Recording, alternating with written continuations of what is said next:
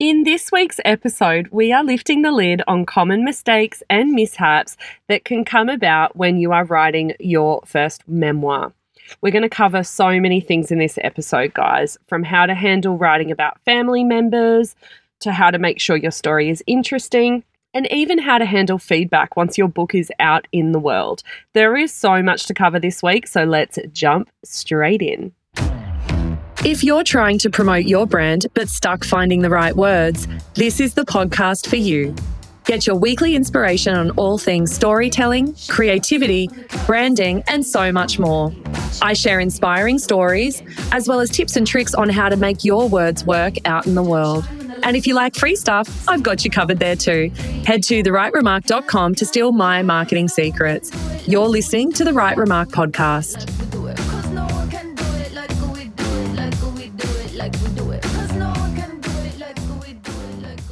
Hello and welcome back to the Right Remark podcast, guys. You're listening to episode 8 and I'm your host, Vanessa Barrington. This week, I am going to be talking to a top Queensland author and a very good mate of mine, Dr Sally Breen. Sally has worked the full spectrum of all the things when it comes to creative writing. She's a writer herself, she's published, she had a 2-book deal with HarperCollins, she currently teaches as a senior lecturer in creative writing at Griffith University. She sits as an executive director of Asia Pacific Writers and Translators, and she's also worked in the editorial space with the Griffith Review publication. So she definitely knows her stuff when it comes to writing, and I've brought her on today to talk to us about how to avoid all those common pitfalls and mishaps when it comes to writing a memoir, which can be an absolutely tricky space. And she's going to share a little bit of insight around her own work, as well as some of the things that she sees that her own students face into, and also some of the things that she's had to navigate in her own creative process. So now, before I introduce you to this woman, I need to tell you a little bit about her background. So Sally is the author of The Casuals, which was released in 2011. It's a fantastic book about growing up in the 90s. The book won the Verena HarperCollins Manuscript Prize, and her second book, Atomic City, which is based on the Gold Coast, was shortlisted for the People's Choice Book of the Year category in the Queensland Literary Awards. So fantastic accolades.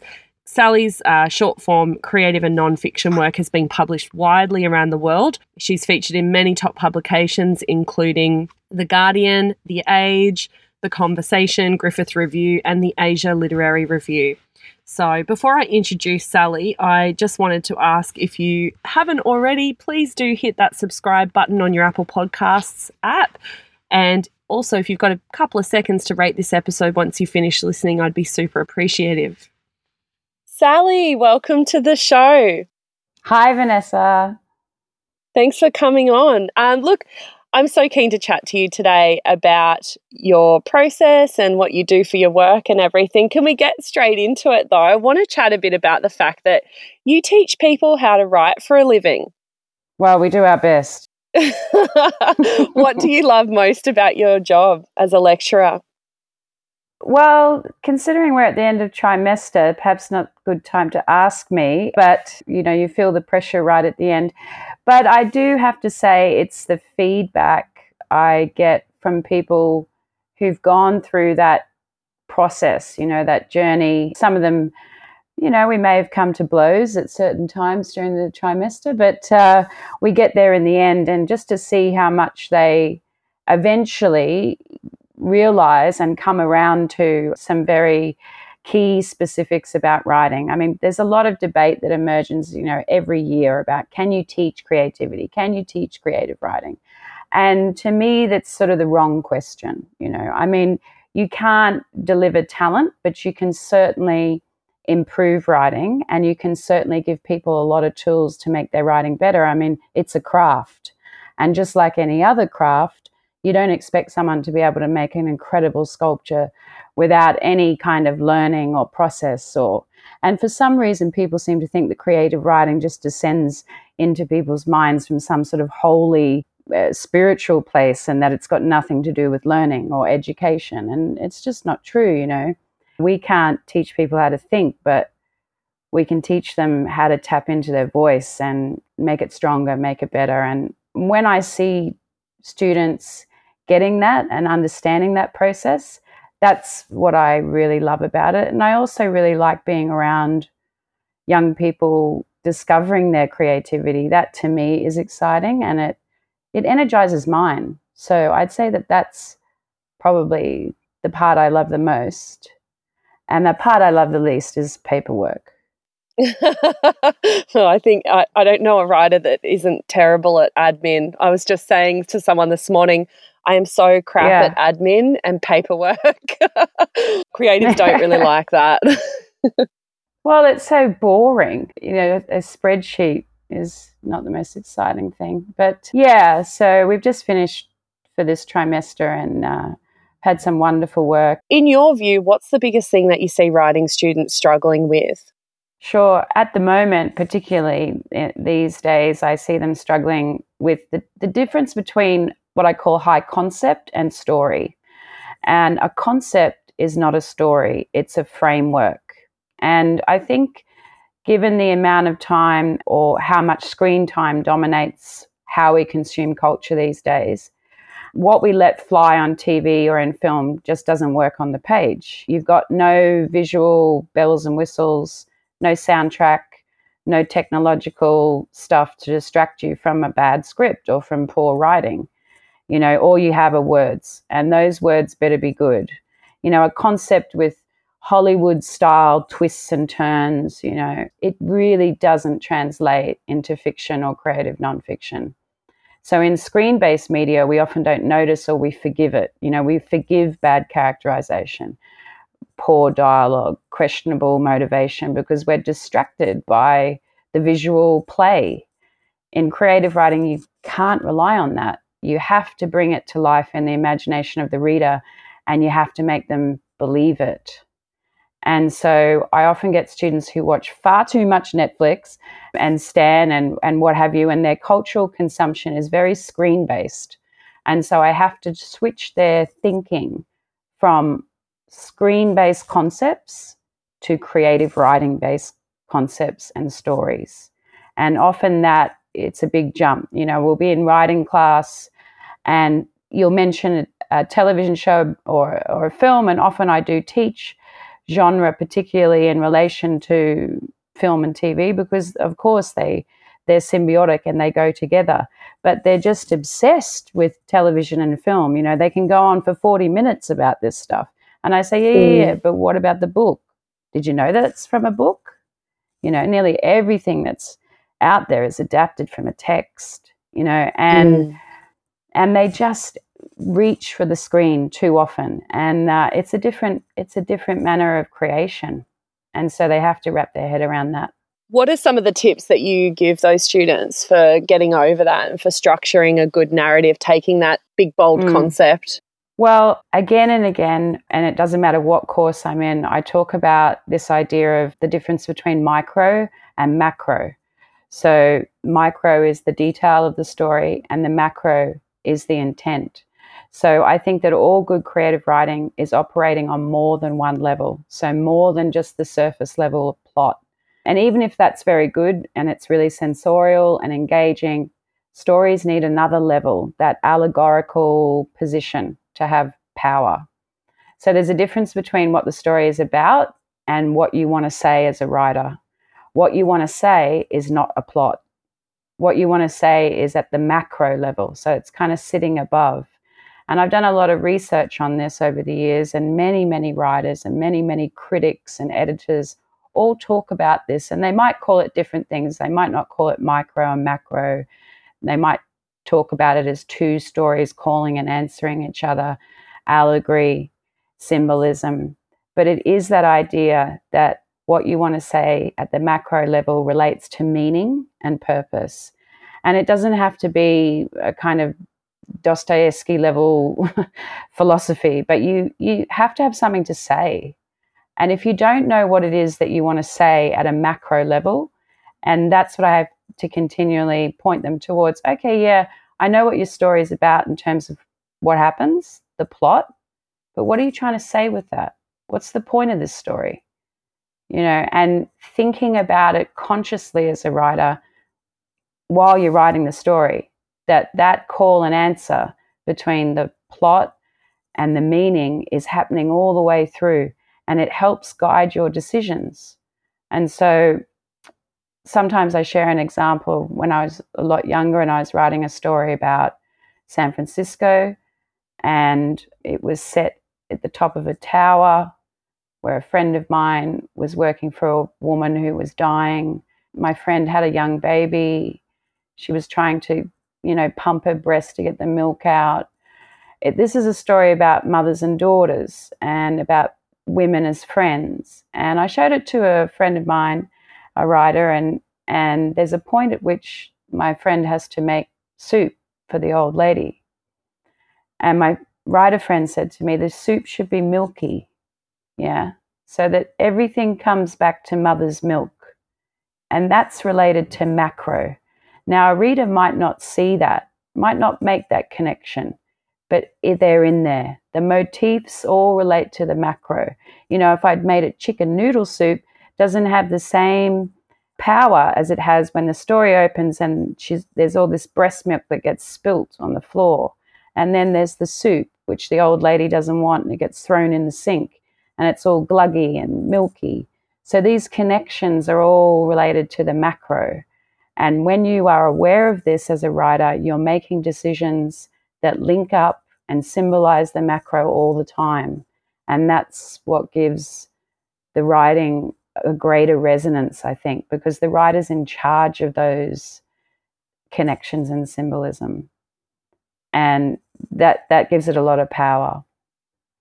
And I think those subtle motifs and that sort of thing as well. But I find it so interesting, Sal, a lot of the people that have come to me for help with their books and are aspiring writers they want to write their own story. So memoir, and this is something that when you talk about that macro and the micro, and I often see this as an issue of I want to write a story about my life because something bad happened or this happened and I overcame that.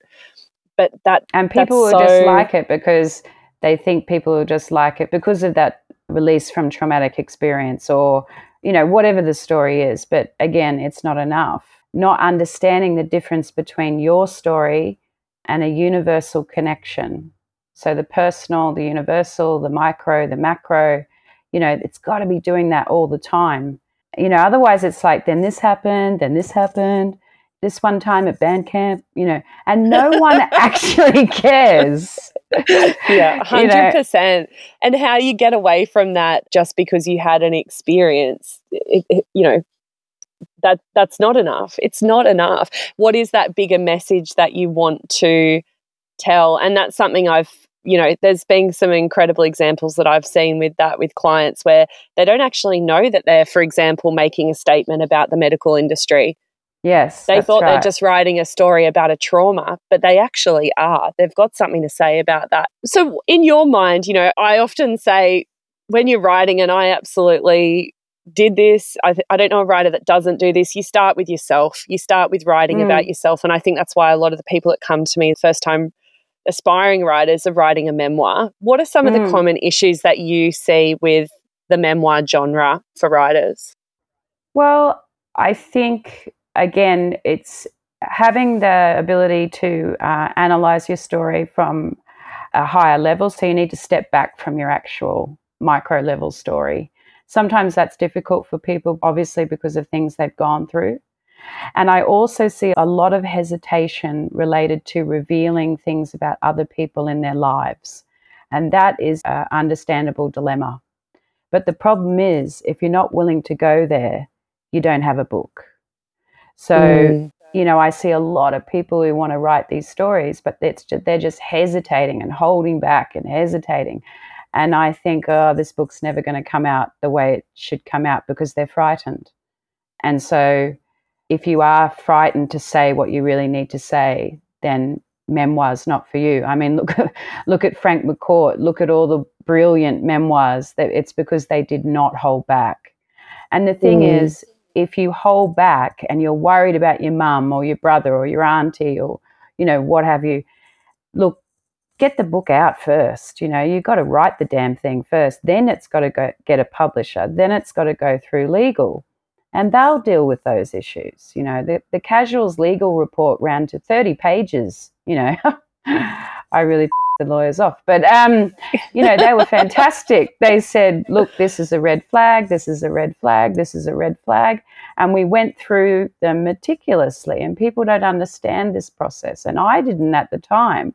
And I, with the editor and the lawyers, they said there were various processes I had to go through, because I'd mentioned some people, not by name. I had used the term rock star, but there were certain people in the book which the lawyers had identified as red flags, meaning if they were not in contact with you and they did not respond to contact, it meant that they were still pissed off with you, likely, and that they would go you on publication. So we had to change things. And to my mind, that was a compromise as a writer. I was like, but it's not real. It's not the truth. That, he was this, he was that, and they're like, yeah, but do you want to lose your house over this book? Because it can happen, right? So then I had to think about, okay, and I didn't really believe them. And then they sent me a list of writers and artists who'd been sued in Australia. And I was like, whoa, okay. Yeah, and most it does of them happen. And most of them lost. So, and then, I'm completely fine with it now, because what was changed was minute detail so that the person could not be identified by someone else. So that really taught me a lesson. But the thing was, if I'd been worried about that while I was writing it, it would have driven me crazy, and so this is what I say to people: just forget it. Just write the story. Changes can be made later. If you hesitate and you leave stuff out, it's going to be boring. It's not going to have the guts and the power that it needs. You can deal with this stuff later.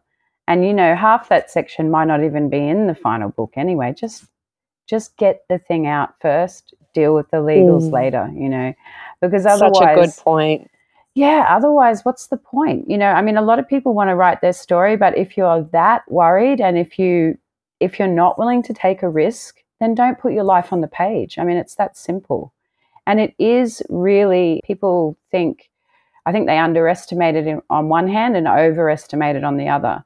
So when it does come out, there's a lot of stuff that you have to deal with and unexpected reactions, especially if your book does well. And that can be quite confronting. So you need to think it through. If you don't want to put your life out there for public consumption, then don't do it, and write something else. I think too many people, the hesitancy is probably a sign. Yeah. But also, I think your point about saying get it out on the damn page and then come back to it is so true as well, because so oftentimes you can make those adjustments. That is at your discretion. You can put a disclaimer in, you can change the names or change the location and still get that message or the point of what you were trying to say across. It's so, it's really... and I understand that some people's families are not very supportive. I'm lucky that I had a very supportive family with the casuals, and I understand that. But that would probably mean that you might not put the book out there. If it would mean the loss of some family or familial connection, then is it worth it? And so that's a question only the writer can answer. If it may damage irrevocably your relationships with family, then yeah. But also, some people think that family members are going to react in a certain way, and they don't. In fact, in my experience, if you don't have a conversation about it, you're making assumptions on how people will react. And in my experience, most people actually love being written about. And someone that you think is going to be really mad or angry is often the one that's waving the book around at the book launch and has 9 copies on the coffee table at their house, and it's the people that you thought were going to be cool that might send you an email and say, hey, I didn't like that or whatever. Yeah. And so if you make assumptions, so I think it's worth having a conversation. I spoke to my brother and I spoke to my mother several times in the writing of the casuals, and they were fine. They said, no, we don't want to read it, just go ahead. And then they did read it before it was published. So yeah, it's really the memoir is an interesting territory.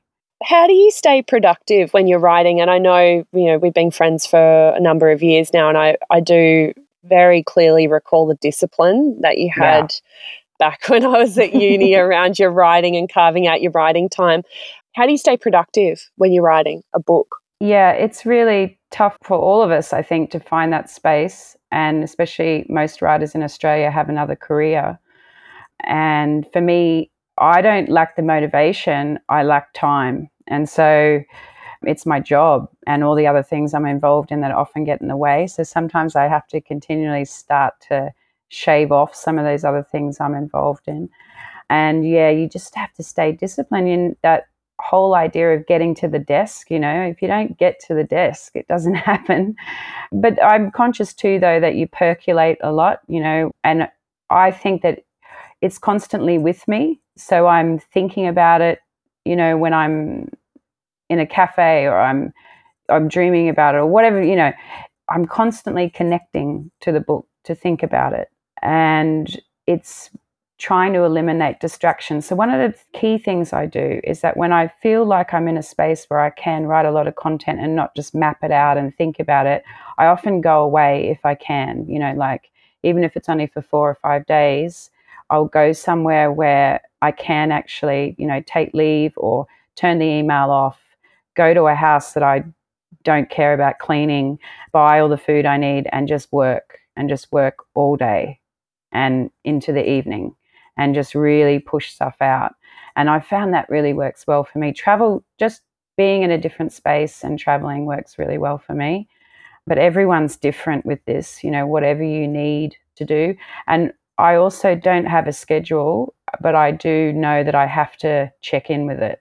So if I can't sleep, I sometimes get up, it might be 1 a.m. I'll get up and I'll get the notebooks out, maybe not the computer, maybe just the notebook, so it's more free form, and I'll just write whatever's in my brain and not allowing me to sleep. And it doesn't matter that I'm up till 3, I'll just deal with it. So trusting that impulse, when it comes. I've got like hundreds of notes on my phone now. I try and, when I have a thought or an idea, I try and write it down all the time, because you think you're going to remember it and you don't. And so I think it's being disciplined with the thinking and the note taking, and, and I've seen other writers do that, and how I remember Frank Morehouse had a whole suitcase full of, those little cards, and he used to write on them, like palm cards. Like the speaker palm cards. Yeah. Speaker palm cards. And he goes, "Here's my new book," it's just all these cards in a suitcase, So yeah, I think, and that process is kind of fun as well. Yeah, absolutely. And just getting it all out and then worrying about how it's going to stitch together at the end as well. That's I think right. We can get really stuck on that. Or it being perfect on the page, don't worry about it being perfect. 100%. Turn the editor off. Yeah. Sal, where do you get your ideas for story? So much of how you write is so connected in reality, and there's often a very strong cultural thread through your work. Where do you get your ideas from? I think I'm like a sponge, and a lot of people have said to me, "I can't believe you wrote," like I'll be out with them somewhere or whatever, and they say, "I can't believe you wrote a story about this," I thought we were just, having wines or something, But I think it's because wherever I am, I'm watching and I'm absorbing. So I get stories from, crazy nights out, conversations, travel all the time, bad decisions made while traveling, just everything that happens, being really aware of it. Even if you are in the midst of this crazy adventurous party, you are watching and observing what's going on. And I think I'm a bit like that wherever I am. If I'm on public transport, if I'm walking around the city late, I'll be watching stuff, I'll take stuff in.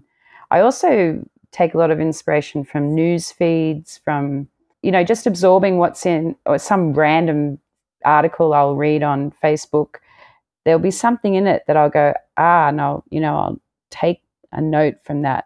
And actually my next book idea came from a news story, and it was about those kids that they call it the House of Horrors. And it was about those kids that were discovered in that house in America. It was about 12 kids, I think. And They'd never been to school. It was just an incredibly awful yes. situation. But what struck me about it, because we hear these stories, but what struck me about it is that one of the children kept a diary. And I thought, man, I want to get that diary. And I don't know whether that's even possible. I know the parents have gone to jail, they've been prosecuted.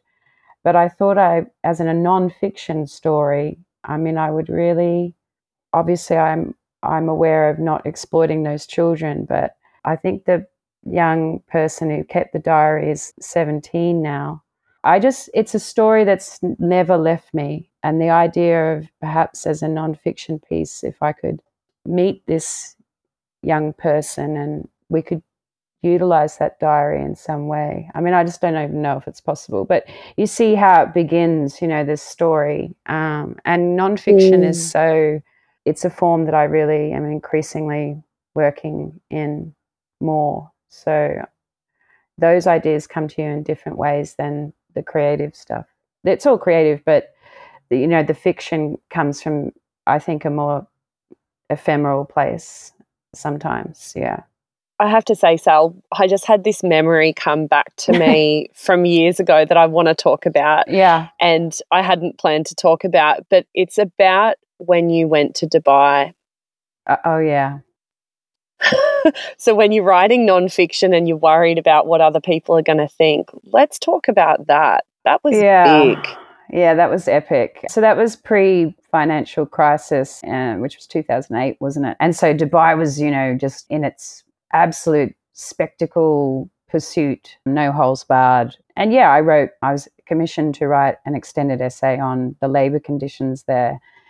And yeah, I mean, I know I was threatened. I was literally threatened. I was told in no uncertain terms, if you print this, you'll never be allowed back in the country. And I was like, well, that's fine with me because I didn't want to come back. And, it was a really confronting experience on many levels. The Western complicity in that project, something people don't really, obviously the Emiratis and their own latent racism towards other cultures and their exploitation of people from the Asian subcontinent. It was pretty confronting, the way that they dealt with me as a freelance writer, young woman. Yeah, I found the whole thing really confronting. Environmentally, it's a disaster. But here we are in Dubai with all these Westerners either on holidays or working there for these enormous salaries with their Gucci handbags, and they're hanging around with Emirati princes, and they're loving it. And so the whole thing was quite strange, the Western hypocrisy, which of course they bring up, and it's true. There's a lot of Australian companies making a lot of money there, but you have to go there if you're going to get that story, and I had to work very hard on this guy that I met in a bar. That's good advice. Always hang out in bars. So that's how I got into the labor camps, because otherwise I wouldn't have got in there. And, he ended up being really pivotal to the story. So he was a safety officer in Dubai, and he took me to the camps in the middle of the night. And that was really devastating experience to be in the labor camp and see how those people were living. And he warned me as well. He said, if you're going to go here, and obviously we know that in a place like Saudi Arabia, which is even worse, I could have been disappeared. So I was, in a sense, maybe a bit gung-ho looking back. But yeah, I got away with it. So you've committed to the story, that's for sure. I remember when you came back, and where did that publish again, that essay? It was with the Griffith Review, and it's in an edition called Cities on the Edge. Yeah, which it can be read on their website. I remember being quite nervous for you about that, though. And have you been back to Dubai? Yeah, but it was only a stopover, and obviously I didn't go through customs, so that was cool. But I don't think I'll be getting through customs. Yeah, but it's been a while now, so maybe they just keep these records for 10 years or so. I don't know, but I haven't continued to write about Dubai. So, what's some of the harshest feedback that you've ever received? I mean, as writers, we get it, right? You've got to take it on the chin sometimes, and sometimes feedback hits harder than other times. Do you For have any sort of sure. insight that you'd like to share? Yeah, for sure. It's got to be the Sydney Morning Herald cartoon of me, which came out after The Casuals was published. I was very happy for the review there, but they commissioned this cartoonist to do this piece of me, which is me looking like a very kind of bogan Sophie Lee or something like that, in a pool, on a pool pony, with wine bottles and rum bottles all in the pool, and me wearing big hoop earrings, basically just... Wow, that's pretty harsh. Yeah, really taking me down for being working class. And I saw this, and people had started texting me saying, you've got to see this cartoon of you that's in the Sydney Morning Herald. And I was like, oh, God, here we go. And, I found it. I actually just burst out laughing. I thought it was really great. And I was like, I've never worn hoop earrings, But anyway, there's not a hoop earring in the whole book. But, of course, those cliches. So anyway, I rang them up and I said to the editor, who was very, very squirming around, he really didn't want to talk to me. And I said, well, thanks for the review, by the way, and which was actually quite good. But the picture, and he was like silent, didn't really know what to say. I said, I love it. I love it. Do you think the cartoonist would send me a digital copy so that I can get it blown up and put on my wall? And he just didn't know how to take me. I think he was a bit worried. And he never got back to me, unfortunately, because I'd love to have it. But yeah, I mean, the literary establishment can be pretty unforgiving if you're, I don't know, some working class kid from Queensland. And I've always wanted to tear it down a little bit, and that hasn't done me any favours. And now I'm less bolshy about it. But that snobbery still bothers me, and it does still exist. We don't talk about that class distinction enough in Australia. But yeah, I've had other stuff. But I really do like criticism from editors. Having been an editor myself now, I really, really respect it, and I listen to it, and I love that working process of working with an editor. Obviously, you want an editor that's going to word it or frame it in a certain way that doesn't, upset you or get your back up. But I really love that process, because an editor is sitting in for readers, and if they've noticed something that's missing or not quite right, it's on the money, and you should listen to it and not be precious about it. So I love that process. It's so crucial, isn't it, to be able to progress a piece of work. Yeah. And what about, prior to that stage of handing a piece of work over to an editor, presumably you have a crack at chopping your own work up. Yeah. What does that process look like for you? Do you have any insight there for people, how they can create a bit of distance from the work? When I left QUT, I was working at QUT for a time, and I went to work for the Griffith Review, which was, one of the best things that I ever did. And working for Julianne Schultz taught me so much about editorial. And I think prior to that, I was kind of winging it, especially in relation to my own work. I could see flaws in other people's work, and I guess I was instinctually listening to the music of sentences, and I was quite naturally good at editing. But now that I've worked as an editor, I can just edit anything. It's like I'm the Terminator, and I just can hear it straight away, and I can do it really fast. So if any writers can do an editing course or learn from someone that's a professional, then it's never going to do you any harm. But, the things that are always coming up, whether it's student work or anything else, is conjunctions. People use far too many of them. So these are words that link words to other words like that which was, but, as is. Irrelevant words, I like to call them. I hate them. Let's get rid of them. And especially it and as should just be banned. I mean, someone should just get rid of it, And English has got so many of these conjunctions. And so I say move the subject to the front of the sentence, and then you won't have this big lead up with all these irrelevant words, as you say. Personification, I mean, students do this stuff really badly, like, my eyes wander around the room, it's just really, no, they're not people, they don't have legs, they're not, so this kind of personification of emotion as well. So my sadness fell down on me, And it's like, no, it didn't really fall on you. And it's not about literalness. It's about being aware that just doesn't ring true or right. You know, personification can be great, but it can be really poor. Redundancies. So when people say things in 3 sentences, they say the same thing 3 times, just in different ways. Or things that are implied by the scene itself that they then over-explain. I mean, it doesn't even need to be there. So, for example, one that I use is I stared at the cheap carpet of the Holiday Inn where I was staying. And it's like, well, if you're in a Holiday Inn, you're pretty much staying there. You don't just go there to hang out, So looking really closely at what you're saying and is this redundant? Do I need to say this? Can I cut this phrase or this line? And also cliches, of course. And I even had a student say to me this trimester, but, cliches can be really good. And I thought, okay, all right. Perhaps, what if it's the character? What if it's the way they talk? And I'm like, oh, geez. Look, yes, maybe, but I think it's about going for really striking images, and the more striking the image, your first go at an image or explaining something is probably fine. But what if you pushed it? What if you pushed it just a little bit more?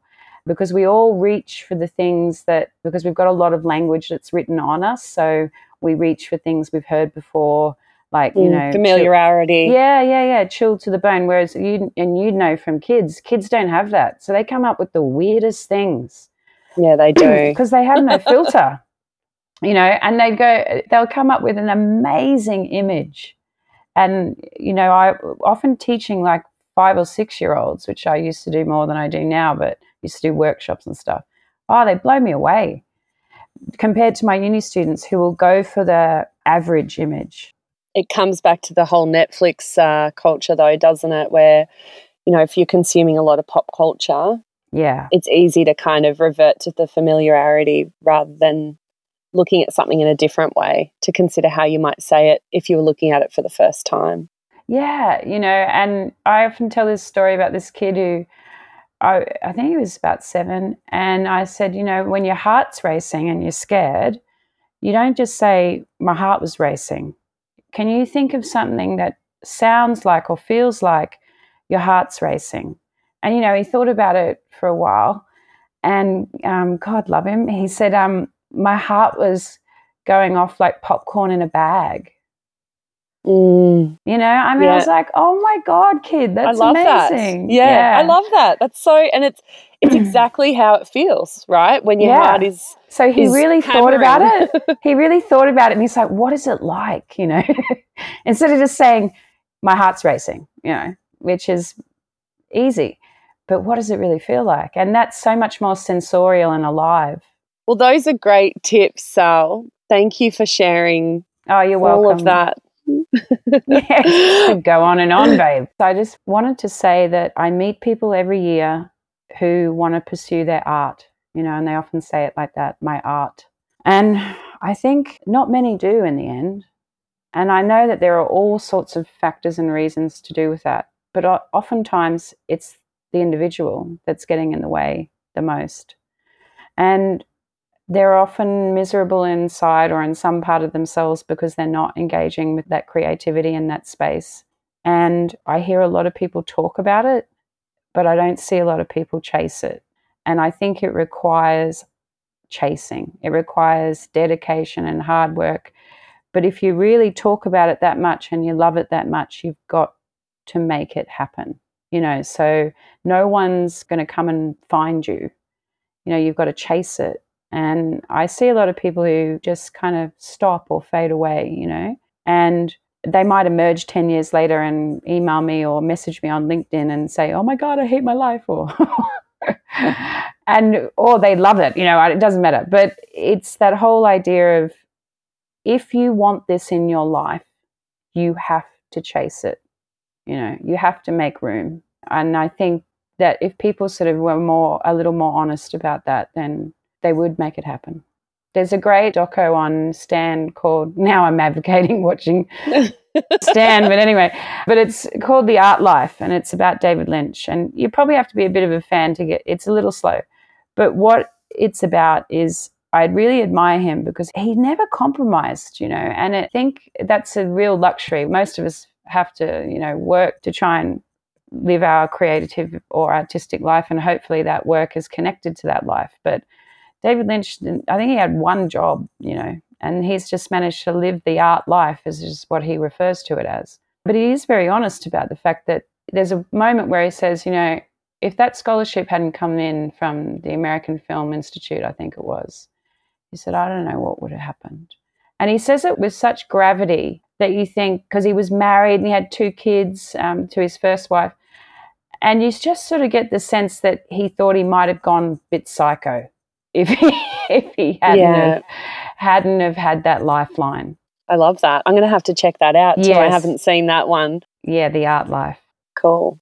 Sal, thanks so much for coming on to chat to me today. I know there's so many people that will listen to this and go, oh my God, and they will take something from this conversation, if not many things. So thank you for your time. Thanks for having me. It was fun. Let's do it again.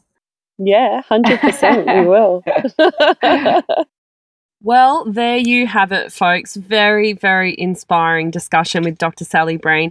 Now, if you haven't already, please make sure you check out her 2 novels, The Casuals and also Atomic City. Fantastic books. And also do keep an eye out for some of her work, as she mentioned, that's going to be published over the coming year. Now, if you're not already on my mailing list, please make sure you jump on over to therightremark.com and sign up. Now, I don't do spammy emails, guys, but I've got to tell you, if you are looking to write a book, this is going to be the perfect way to stay connected, as I have got some very, very special coaching offers coming up in the next few weeks. So stay tuned for that. Finally, if you've enjoyed today's episode, please take a couple of minutes to rate, review and share it with your friends via your Apple Podcasts app or whatever app you like to use. Thanks, guys, for tuning in, and I'm looking forward to seeing you next week.